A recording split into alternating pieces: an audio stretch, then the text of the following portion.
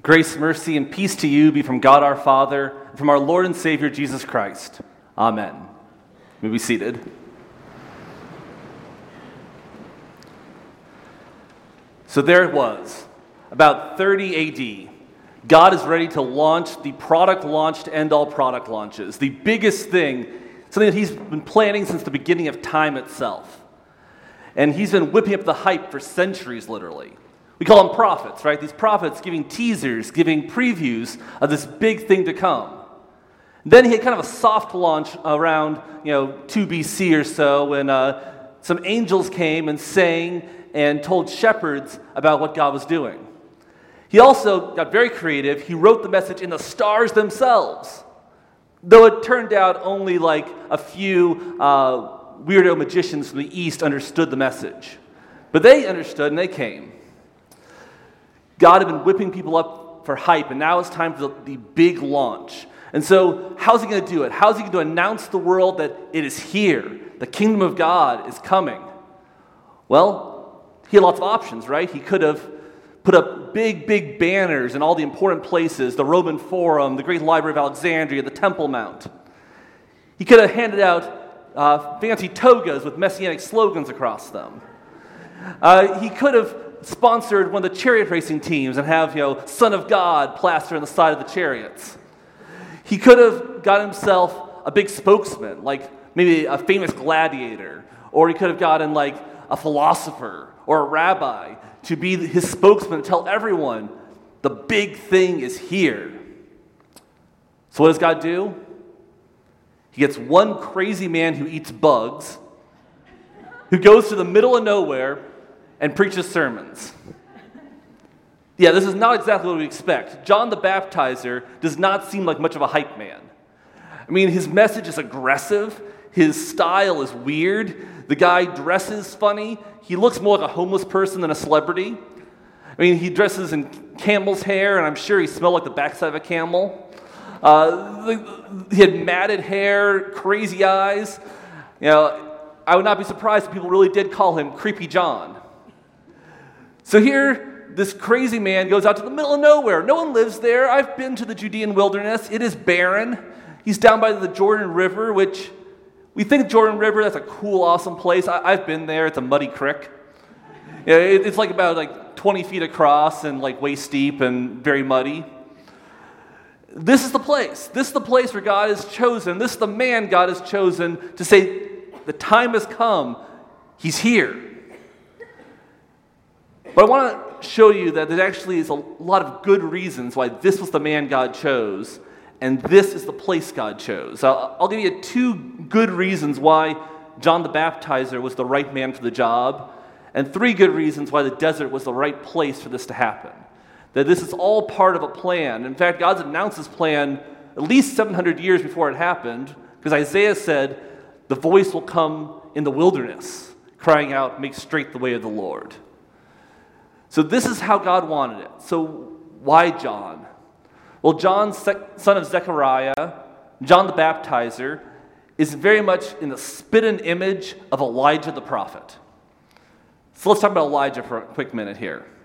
So Elijah was 900 years before John, and he was the great prophet that fought against Ahab and Jezebel.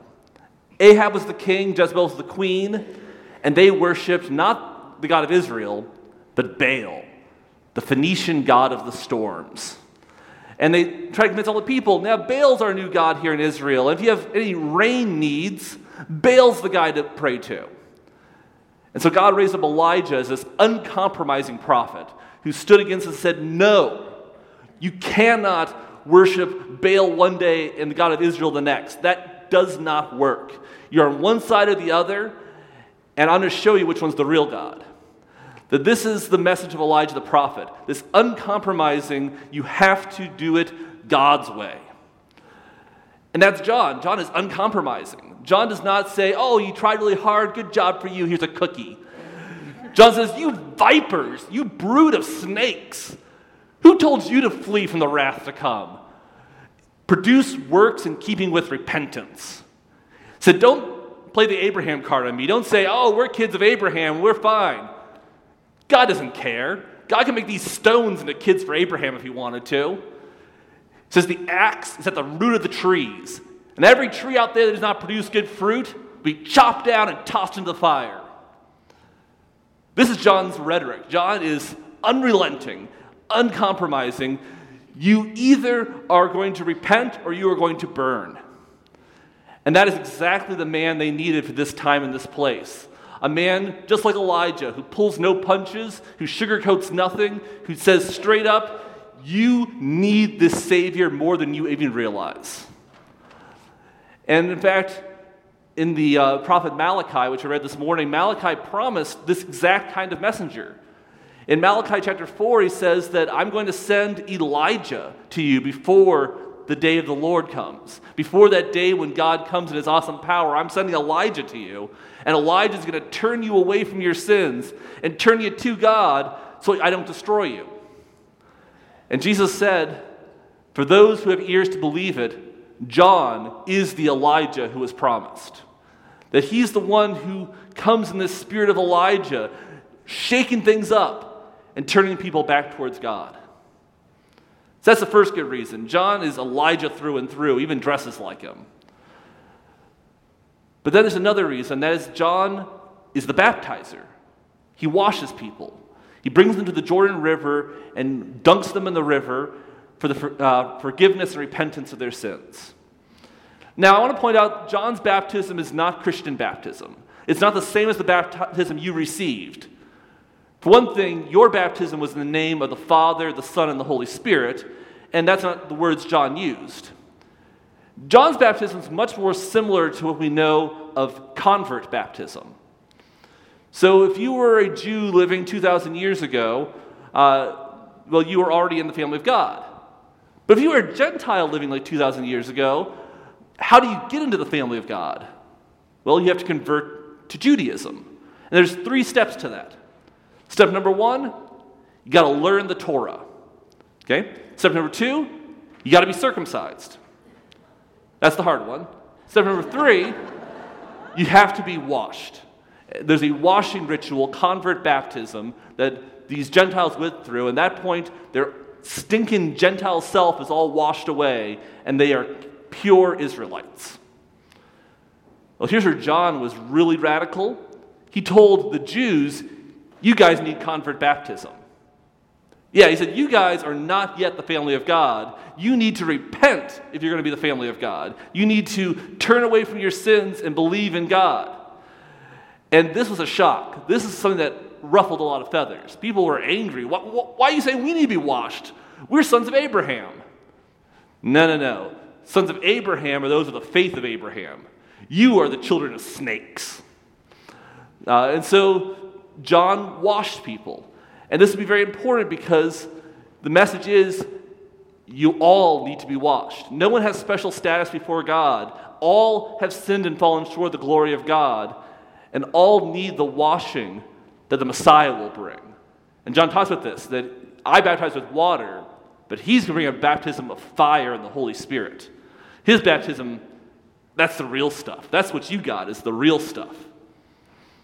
So John's the perfect guy, this angry Elijah figure who washes people of their sins. So why the desert? Because, no one lives there. Why would you go where no one lives to proclaim the message of the Savior? Well, part of it is that no one lives there.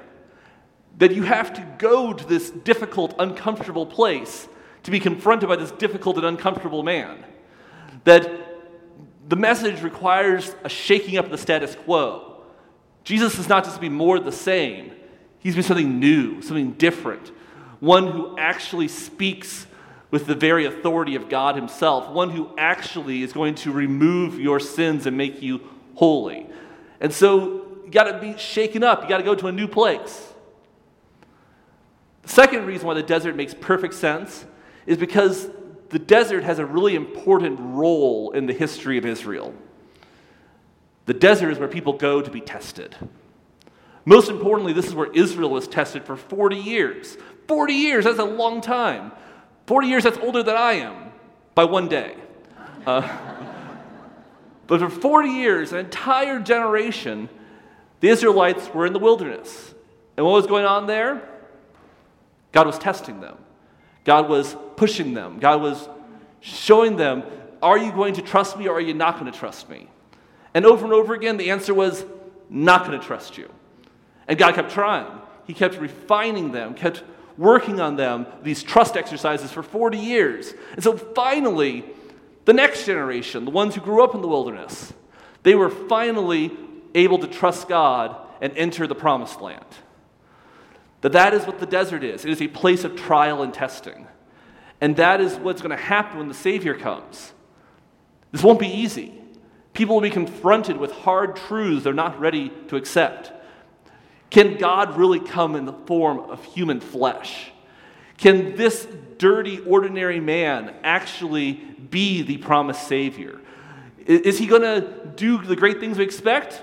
No, he's going to do very ordinary things. But in the end, there's no sitting on the fence. Either are for him or against him. You either trust him as your Savior and see him as the most wonderful and beautiful of all, or you are repulsed by him, offended by him, scandalized by him. There are no middle ground. It's one or the other. That is what kind of Savior is coming. That this is going to be a wilderness experience. There's even another layer to this whole wilderness thing, because in addition, Christ is kind of recreating the story of Israel. Right? Israel's story starts with water, with them going through the Red Sea. Well, Jesus' story will start with water, with him being baptized in the Jordan River. Israel then goes to the wilderness, is tested for 40 years, and fails over and over again. Jesus then will go into the desert and be tested by the devil for 40 days. And he's going to succeed where they fail. They complain about the food. He fasts. They don't trust God. He puts his entire trust in his Father. They fall to the schemes of the devil. Jesus defeats the devil. And this path will continue on. And the point of this thing, where Jesus is recreating the life of Israel, he's saying that what I'm doing here is I am succeeding where Israel failed. I am being faithful where Israel could not be faithful. And by doing this, I am recreating Israel. I'm reconstituting a new Israel, an Israel that will be completely obedient and faithful because they will rest on my obedience and my faithfulness. All right, so that's the second thing, that the desert's a place of testing, and that's what's going to happen there. The third thing about the wilderness is God has big plans for the wilderness. Go read Isaiah. Isaiah has a lot to say. He says that there will be streams in the desert. He says the burning sand will become a pool, that the place where jackals live will become a beautiful garden blooming with crocuses. That God has plans to take the dry and dusty places of the earth and make them lush and verdant and beautiful. You see, God has big, big plans. His Savior is about much bigger things than just conquering the Romans. His Savior is about much bigger things than just God saving your soul when you go to heaven. God's plans involve the recreation of all things. That every wrong will be righted, every injustice will be made whole, every brokenness will be healed, and all things will be as God desires them. It's nothing short of the complete recreations of the heavens and the earth. That's what's going on here. And it's going to start in the most broken of places with the most broken of people, and God's going to make it all right. And so, seen this way, John the Baptist in the wilderness actually proclaims the very message. The message that God is coming with an uncompromising message, but a message of how God is going to make all things whole, wash us clean, make our deserts lush. And he's going to do this all in his Son, Jesus Christ. But you know what? God has a second big advertising campaign at work. This one's been also, for centuries, millennia, he's been hyping this one up. Christ is coming back. Christ is coming back, and he's going to finish everything.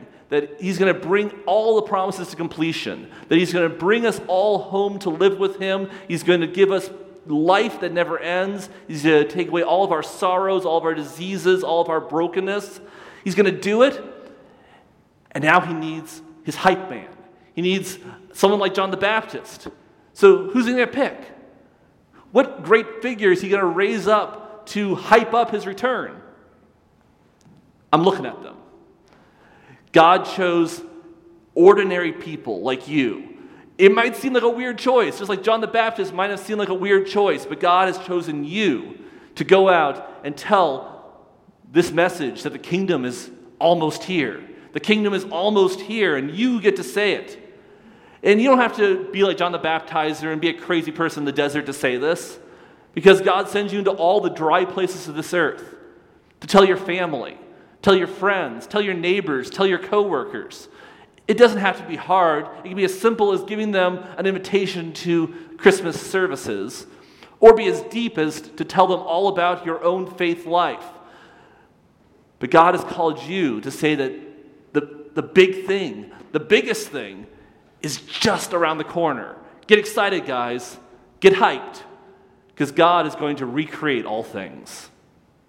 In Jesus' name, amen.